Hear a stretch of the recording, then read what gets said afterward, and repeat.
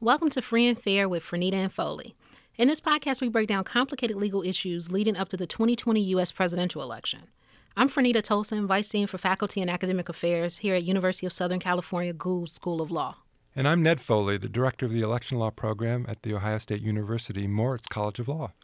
Before we begin, a quick note. You can find us on Apple Podcasts, Google Podcasts, or Spotify.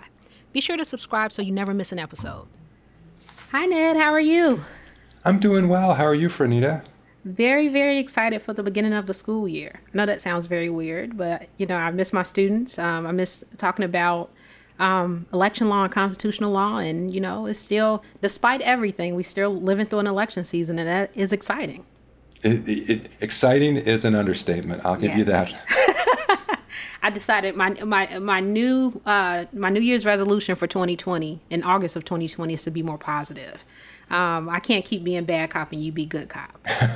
But that does still mean that, despite my positivity, there are some things going on that are of concern, Ned. And so today I want to focus our attention on things that may come up in November and whether or not we can sort of come to some consensus about whether or not federal power is as broad as the president thinks it is.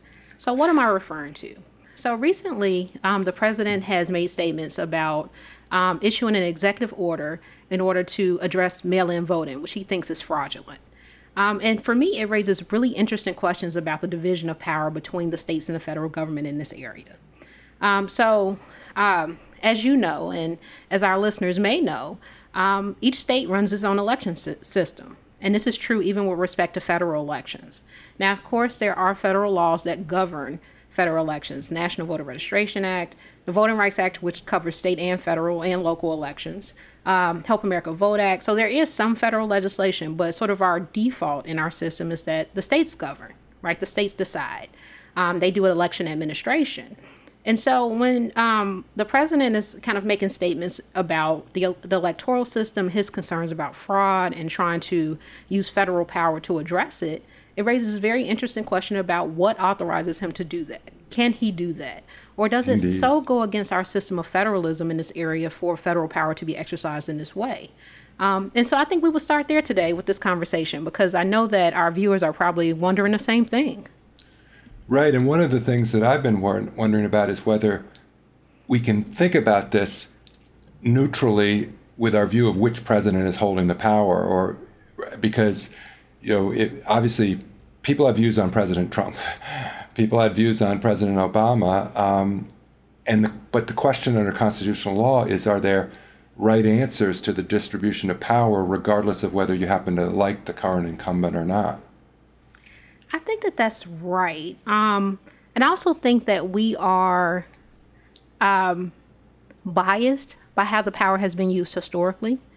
And so, I know when I teach election law, oftentimes it's with this narrative of the states as the bad actor, right? And the federal government swoops in and saves the day. I've learned so much from your work, and in your work, you talk about some of these election issues, and many times the federal government is like the savior. But that does not erase the fact that the federal government can also be a bad actor in certain situations.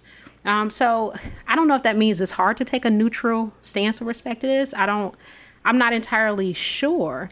And part of it is, and I'm willing to admit this, is just, if you're informed by the history, you are somewhat seasoned to think about the federal government as stepping in to expand voting rights. That was true during the Reconstruction era.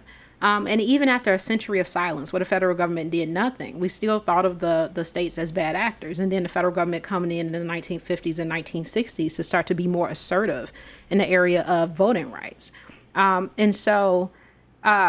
That brings us to this executive order, though.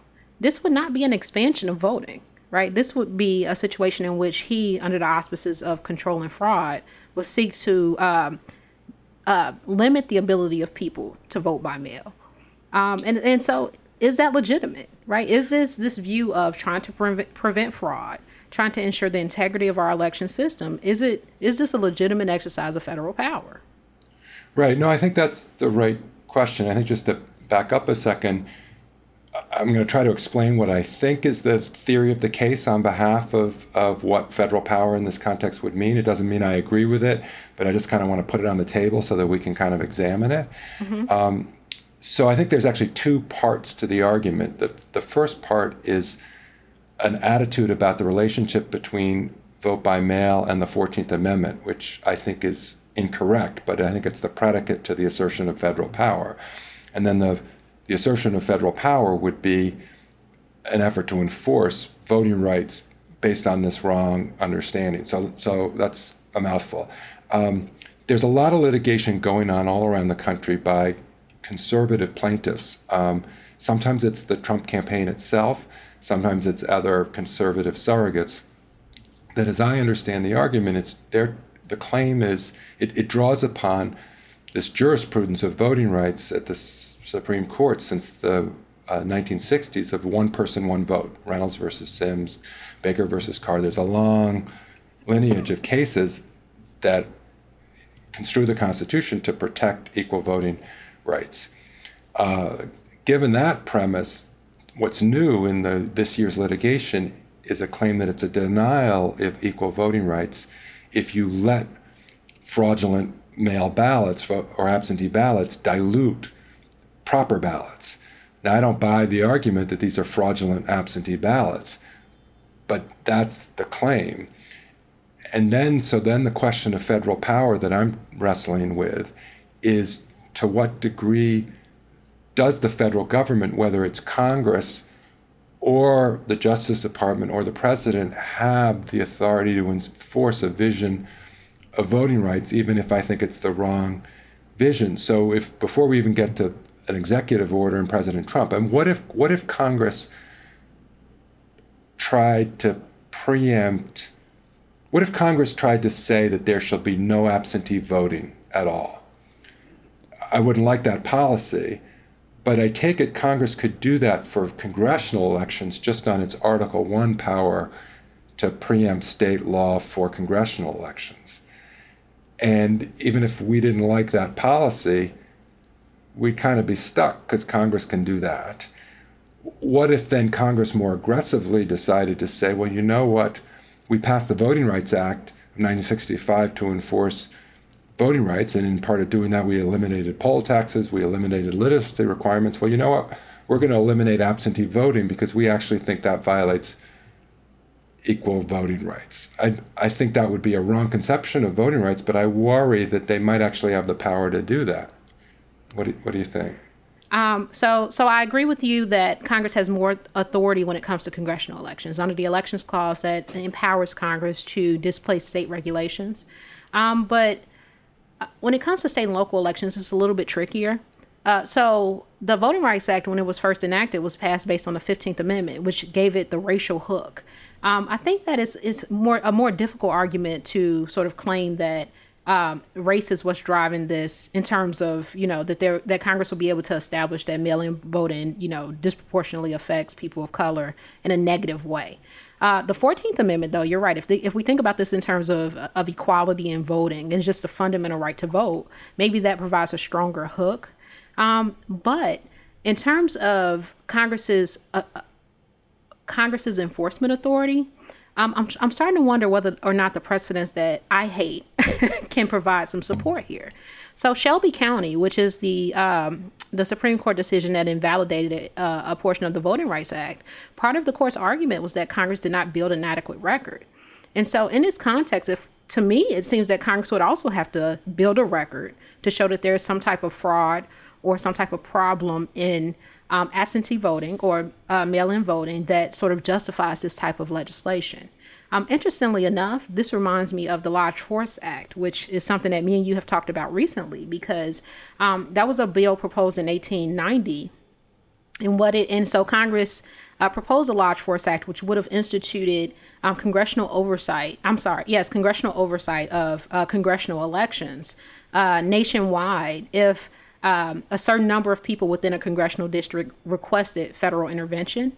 And part of it was about addressing fraud. And so it's not that Congress, this whole idea that there may be fraud is unprecedented, right? It's just that you have to sort of establish and prove that it exists. Now, the 1890 bill failed for a number of reasons, right? But it does provide sort of this precedent for, the idea that Congress can do this. But I think that you have to also take into consideration recent case law, which establishes that Congress has to prove that federal intervention is necessary. And that record just simply isn't there because there's no evidence of fraud in mail-in voting, right? The type of widespread and systematic fraud that would justify federal intervention that the Shelby County Court was looking for with respect to the Voting Rights Act. Why should this be any different? So again, I'm just sort of trying to brainstorm, not because I think that what I'm about to say is the right answer, but suppose, in the White House now, the president's lawyers are meeting with the Justice Department lawyers thinking, what arguments could they make to support federal control of the voting process this year?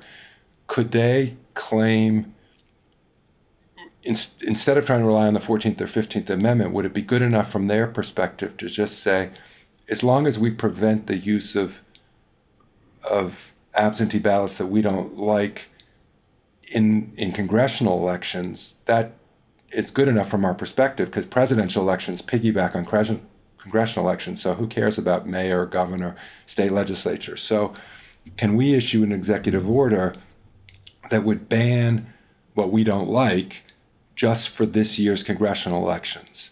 And that'll be enough to get us where we want to go. Could they do that? I could see from a strategic standpoint why that would be a policy that would be attractive, because most states run unitary elections. And so even if the federal government passes legislation that only applies to federal elections and not state and local elections, it's very difficult for states to disaggregate them, right? So it's pretty much a given that any federal regulation will affect elections across the board. Now, it's possible after the proof of citizenship requirements were struck down, a couple states tried to maintain them for state and local elections, but not for federal elections because it was struck down in that context. So it's not unheard of, but it's just less likely because it's actually really expensive to do that. But could they do that without running afoul of the Constitution? Could they say, well, we will adopt this policy for congressional elections because that favors us? I don't know. Right. And one of the reasons I'm hesitating, Ed, is because think about partisan gerrymandering. It really doesn't get any more blatant about doing things for partisan gain than with partisan gerrymandering. And essentially, we live in a system where the court feels like, like, we don't think that we have the capability of resolving those types of disputes. With that, so kind of applying that same knowledge here, and this is why I don't know what the answer is. Could they do that in this context? Could they adopt legislation that affects congressional elections for what is essentially partisan gain? When the court has said that partisanship is beyond the purview of the court. If you think about it that way, I think I'm more troubled, less positive, but still not sure what the answer is, because I don't know how you cabinet. Is partisanship okay in some contexts but not others? I'm just not sure. Yeah, though I think if Congress, one of the things that I've been interested in is following the debate in Congress right now for emergency funding to run the election.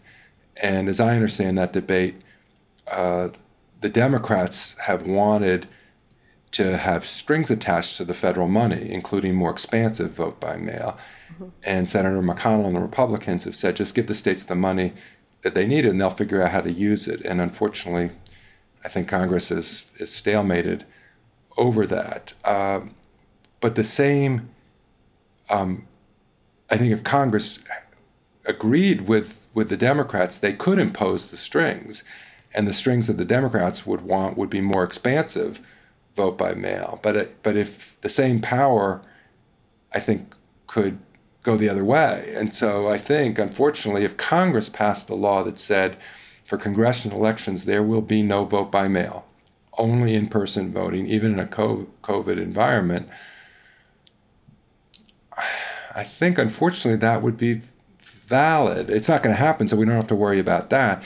So I think the way to attack a potential executive order is not on federalism grounds, but maybe separation of powers grounds. In other words, I don't think either President Trump out of the White House or Attorney General Barr out of the Justice Department has unilateral authority to rewrite the law of congressional elections just because Congress has failed to write the law that they want. I know that there's this effort to give executive power more latitude, whether we're talking about immigration law or other forms of law, but I think it's very dangerous to think that the executive branch can just fill gaps in congressional legislation that Congress hasn't decided to fill itself to how to run American elections. But I'd be curious to your reaction. I mean, I think we're in novel territory because I don't think we've ever seen before the executive branch attempting to get that far out in front of both Congress and the states in a way that seems to be to favor the executive incumbent. So I have, I think, 2 points. One that I think you'll agree with, and one I think you'll push back on. So my first point is I think that that's right. I think that the president is trying to get out in front of the entities that the Constitution has actually delegated this authority to. And so I actually don't think that the president is empowered to do this by executive order. It just strikes me as because Congress hasn't done it, and Congress also hasn't delegated authority to the president to do it. So that strikes me as constitutionally problematic. But I want to reference back to something you said about if Congress had the power to expand voting protections, like if the Democrats got their way, it's kind of hard to sort of view the opposite as being constitutionally problematic. Whereas if, I don't know if you meant the money going to the states and then the states deciding to restrict it, or if Congress passed a law in which vote by mail was restricted. I assume the latter, right? The latter, yeah. Right. Okay. So if Congress can expand vote by mail, then why shouldn't they be able to restrict it in the context of congressional elections? I want to resist that that's the same, right? So when you initially made that comment, I felt like I was like, that must be true. But I think instinctually, I just want to resist it a little bit because so one reason I felt that it must be true is because when you think about Congress's power under the Elections Clause and you think about this being congressional elections, I mean, this falls squarely within the authority, the constitutional delegation of power to Congress to do this. And so it strikes me that, yeah, they should be the same, but I want to caution and I want to provide a little caution in how we think about this. So if there's truly a fundamental right to vote, I do think courts should take a closer look at restrictions that will narrow the electorate as opposed to those that enlarge it. And one of the reasons why I think you'll resist that is because the court has basically said no, that it's not doing that. But it just strikes me that, again, if we are a democracy, then we should look more favorably upon laws that expand the electorate, that make it easier to vote. This goes back to Justice Brennan's ratchet theory, right? That Congress can exceed the floor when it comes to what a constitutional right means. They just can't fall below the floor. And the floor being what the court has said that the constitutional right is.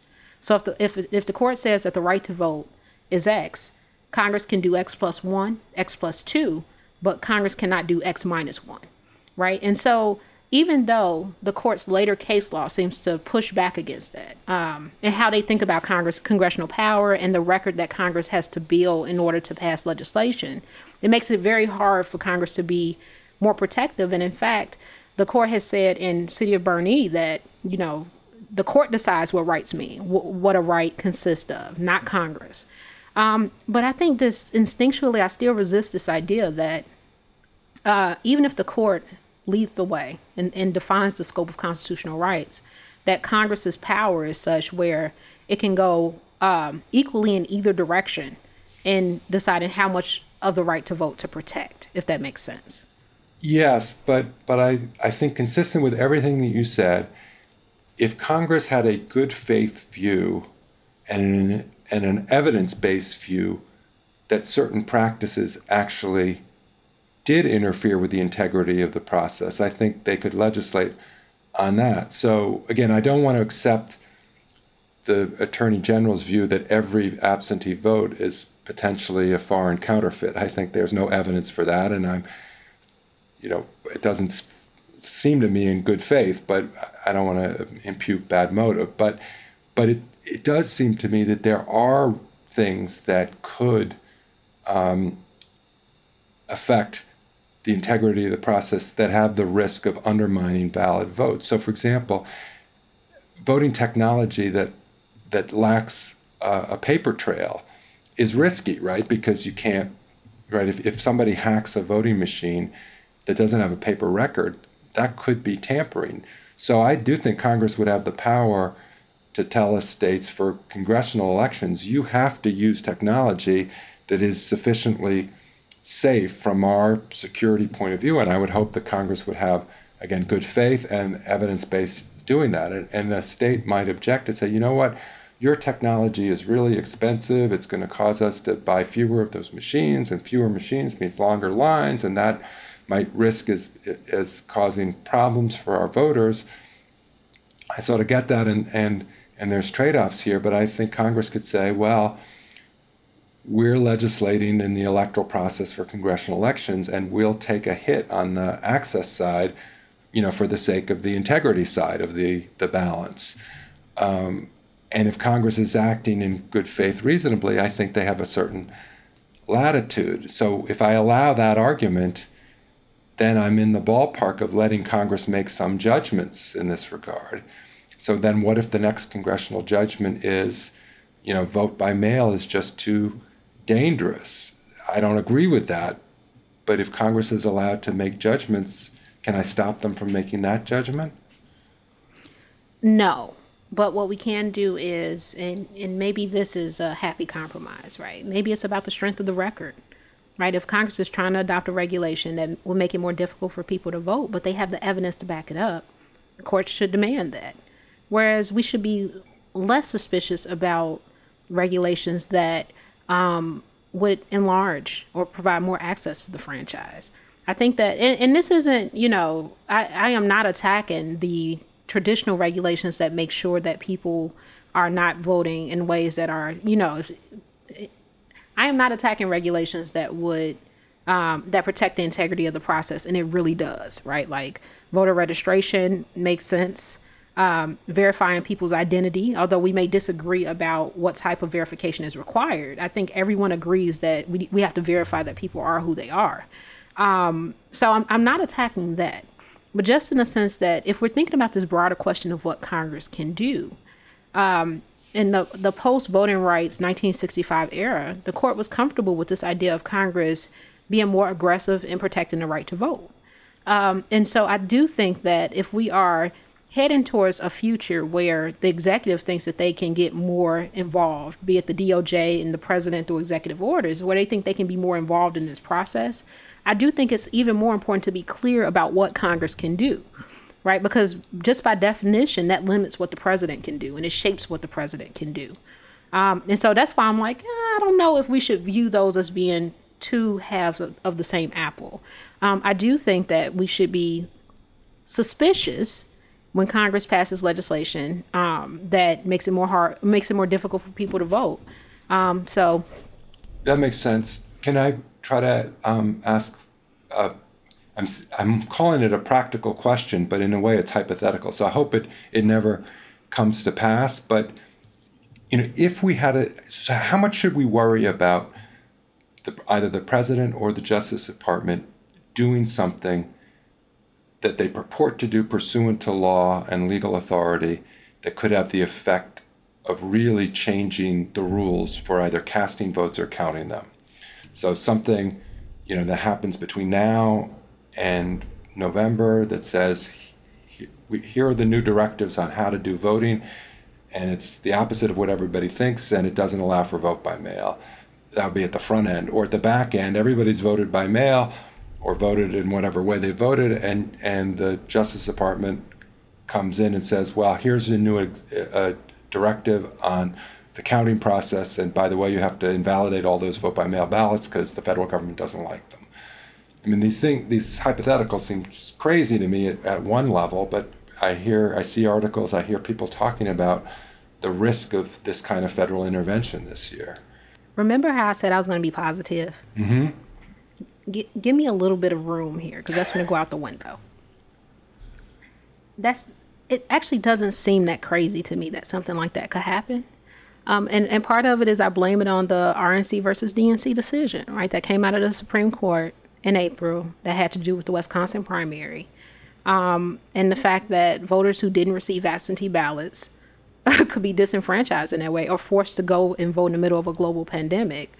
It really was a moment for me in realizing that the Supreme Court would not be on the side of expansive voting rights during this cycle.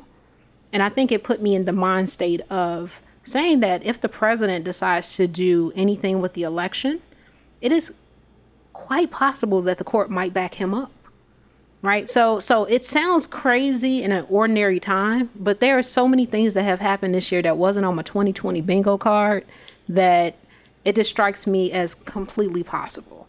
Right. Yeah. Even if we are, because this is one thing that I've had to come to terms with, Ned, is the fact that the Warren Court and the Court of the 1960s and the jurisprudence that, upheld the original Voting Rights Act and the reauthorizations, and those decisions engaged in a very expansive view of federal power that the conservative Supreme Court spent 30 years pushing back against. It will be nothing for that court to turn around and read it expansively again in order to support what's going on. Right? The precedents are there. And so we have a lot of decisions in the intervening 3, 4, 5 decades that have gutted some of those decisions, but have not explicitly overturned them outright. And so what that means is that you can conceivably have the court take a look at what is going on with the federal government and how they're trying to protect the integrity of the election, turn to those earlier 1960 precedents that have been gutted but not explicitly overturned, and use that to protect what the federal government is doing now. And so, yes, hypothetical, but for me, terrifying, impossible. Maybe, but here's where I sort of want to pick up on what you said earlier about Shelby County as a precedent that you don't like, and wonder whether actually Hate. Fair enough. Hate. I hear you. As you know, I'm more sympathetic to it, even though I wouldn't have joined it.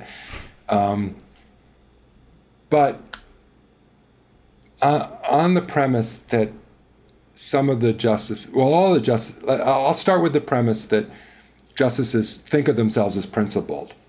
Maybe they are, maybe they aren't, but they have that self-conception, I think. I don't think they think of themselves as political hacks. So, working with the Chief Justice's own self-image as someone who's principled. Like he said, he doesn't want there to be Obama judges and Bush judges. He just wants there to be judges. So taking him at his word and taking him as the author of Shelby County isn't the right play or brief to write to him to say, Your Honor, if the Justice Department or the president is trying to do this thing, to say that's not permissible, Your Honor, for the following reasons. You in Shelby County wrote that the baseline assumption is that states run elections, point number one. And then point number two, insofar as the executive branch is trying to, in essence, step in Congress's shoes, you've made clear in the immigration context, Trump versus Hawaii, and in the census context, that you're just not going to take the Justice Department or the executive branch's assertions at face value. You're going to insist on evidence to back it up. That's at least my reading of some of the Chief Justice's rejection of President Trump, frankly, in a couple of recent cases, not election cases. But I think I could use those precedents plus Shelby County to say, you, Chief Justice, cannot tolerate this executive branch interference with what states are trying to do in terms of the casting and counting of ballots. Wouldn't that work as an argument? Possibly. But let me be clear. My argument does not actually require the justices to be unprincipled, right? It kind of sounded like it did, right? Because I'm like, look, they could just turn to precedents that they hate in order to validate federal action now. But really it has to do with an order of priority, right? Like, if you read Shelby County, one of the things that the Chief Justice in writing for the majority is quite clear about is that he thinks that we are post-racial, right? We don't have poll taxes anymore. We don't have these devices that had the effect of leaving African Americans and Latinx out of the political process, right? We don't have a situation that where 2013 looked like 1965. But fraud is not dead to this court, right? And even if states have trouble producing actual fraud, the appearance of fraud is enough. I believe that they think that, right? And so if you prioritize that, then it makes sense to look to precedents that would support broad federal action in this context, because you actually believe that the end goal is within the power of the federal government, and it's also laudable in a way that the federal government legislating on the basis of race is not. It's not about the federal government necessarily being unprincipled. It's more so about the justices having a different view of what is a real threat to the voting process.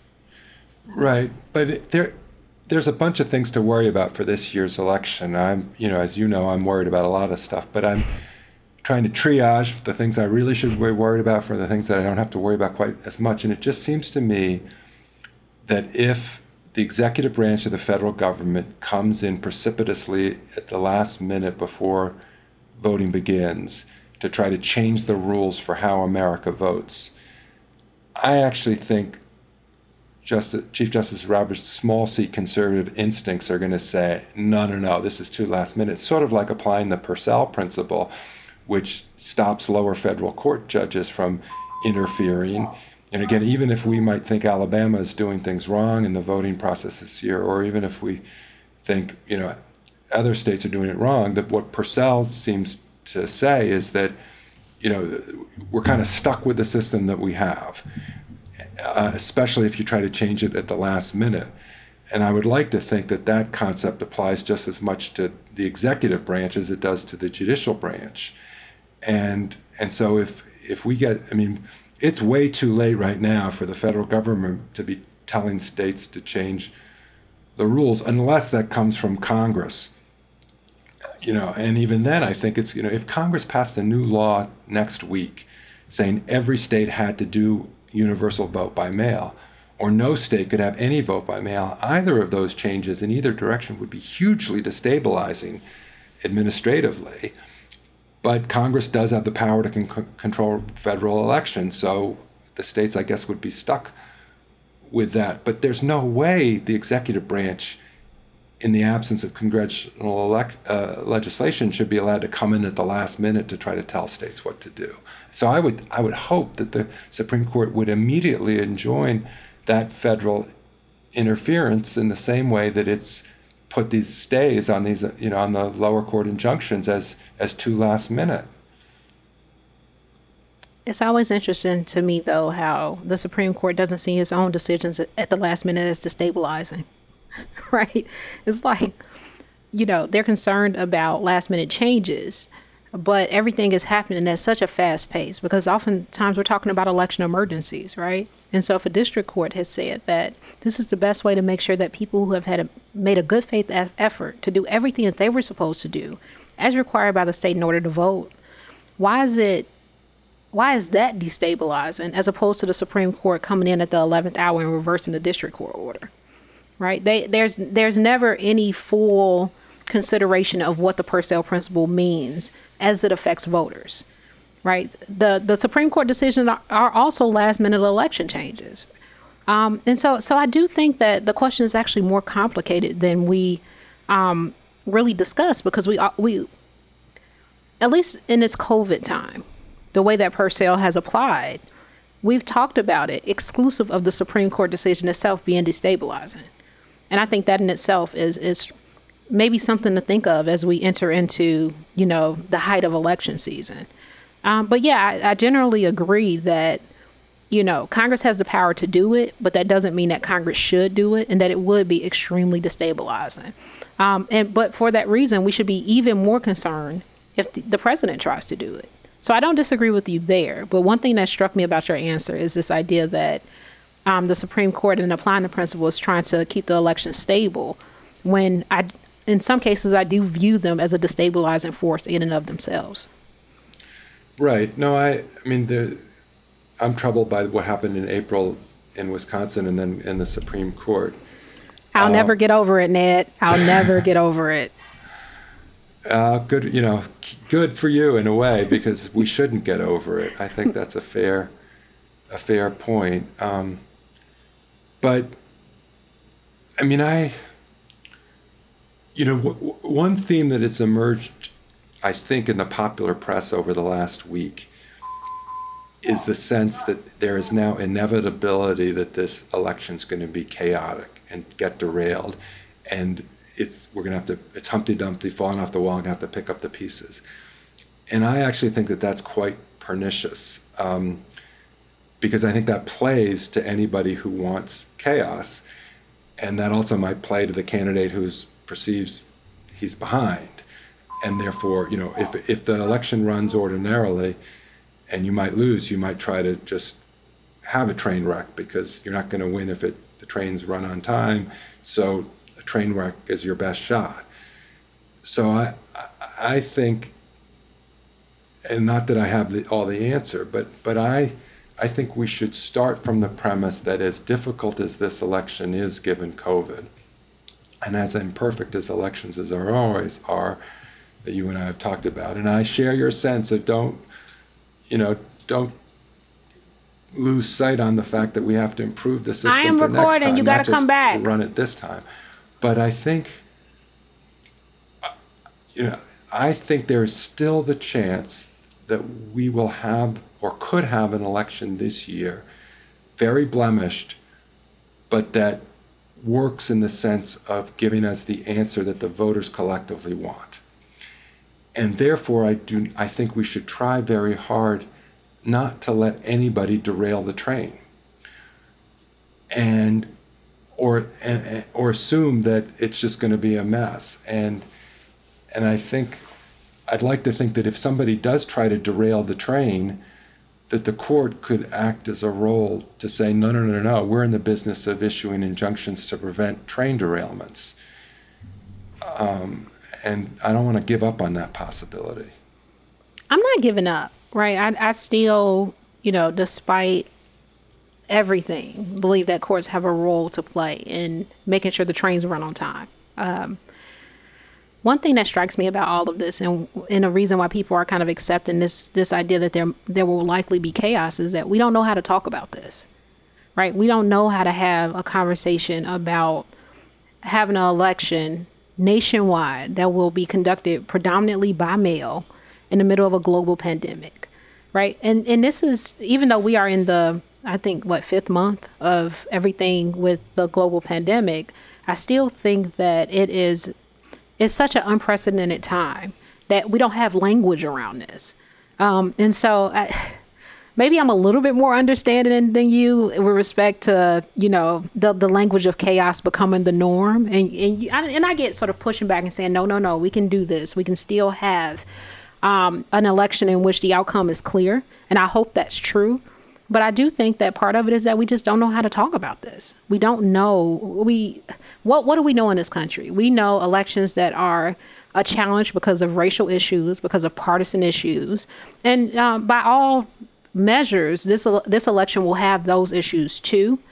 But I just think the added sort of, how does COVID exacerbate everything that's going on? We don't have language around that. And I think that's what's really proven to be a challenge.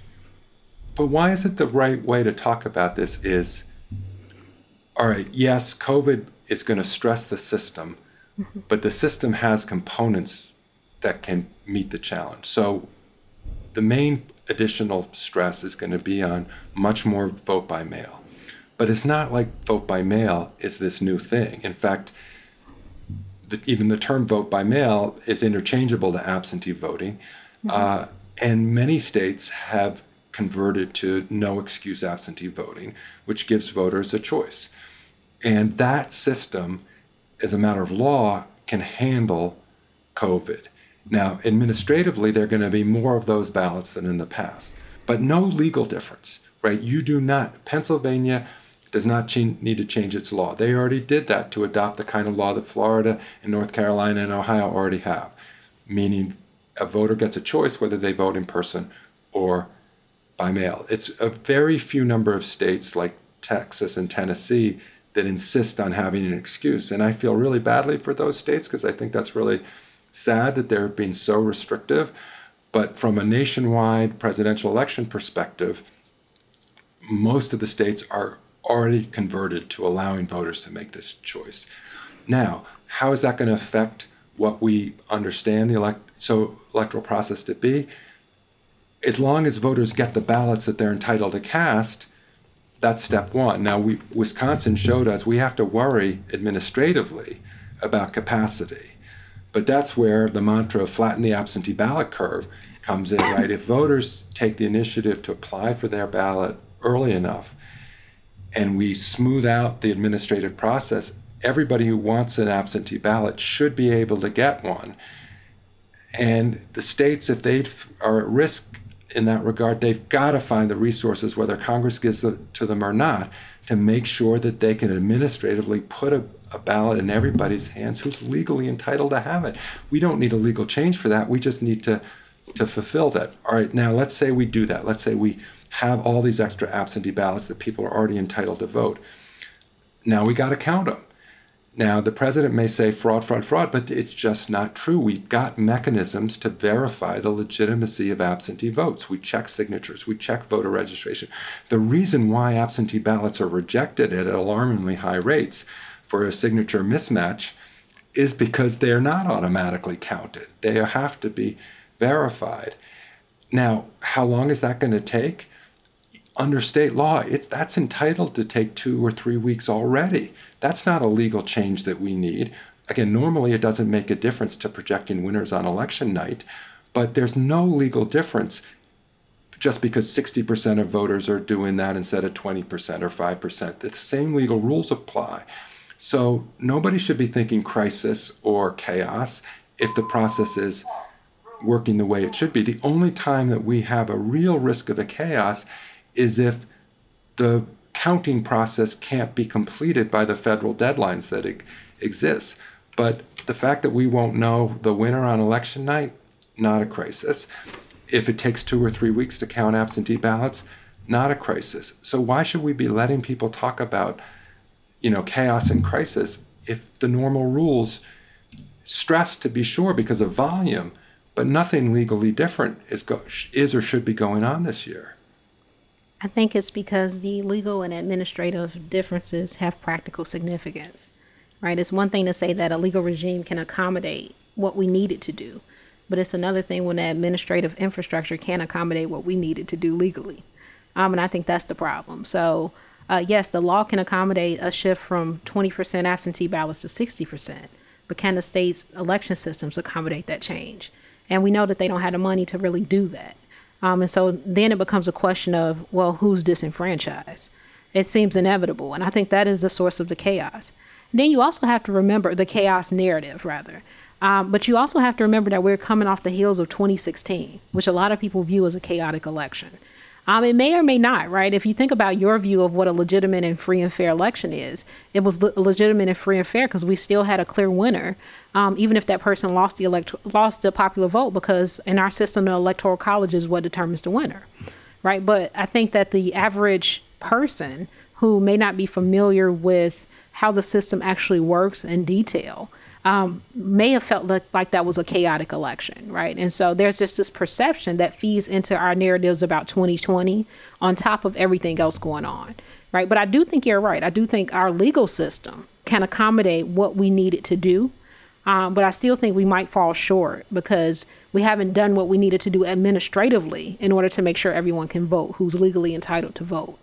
Yeah, no, I think that's right, and maybe that's where we should end, because to me that is the critical question, whether we find a way to create the administrative capacity to do what the law already requires. To me, that's the big question.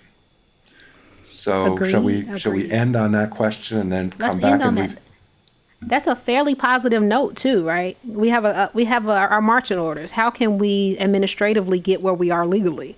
Right. No, I think I like that frame because that really is the test, right? I mean, the law can handle this if the administration can handle it. And that's the question COVID has put to us. So, all right, let's be positive. Let's be Let's stay positive. safe, and let's reconvene in a couple weeks. Sounds good. Take care. You too, Franita. Take care. That's our episode for today. Thanks for listening, and thanks to Eric French at Ohio State and Larissa Puro at USC for their roles in producing this podcast. Franita and I very much appreciate all the support we receive at both our home institutions to make this joint endeavor possible.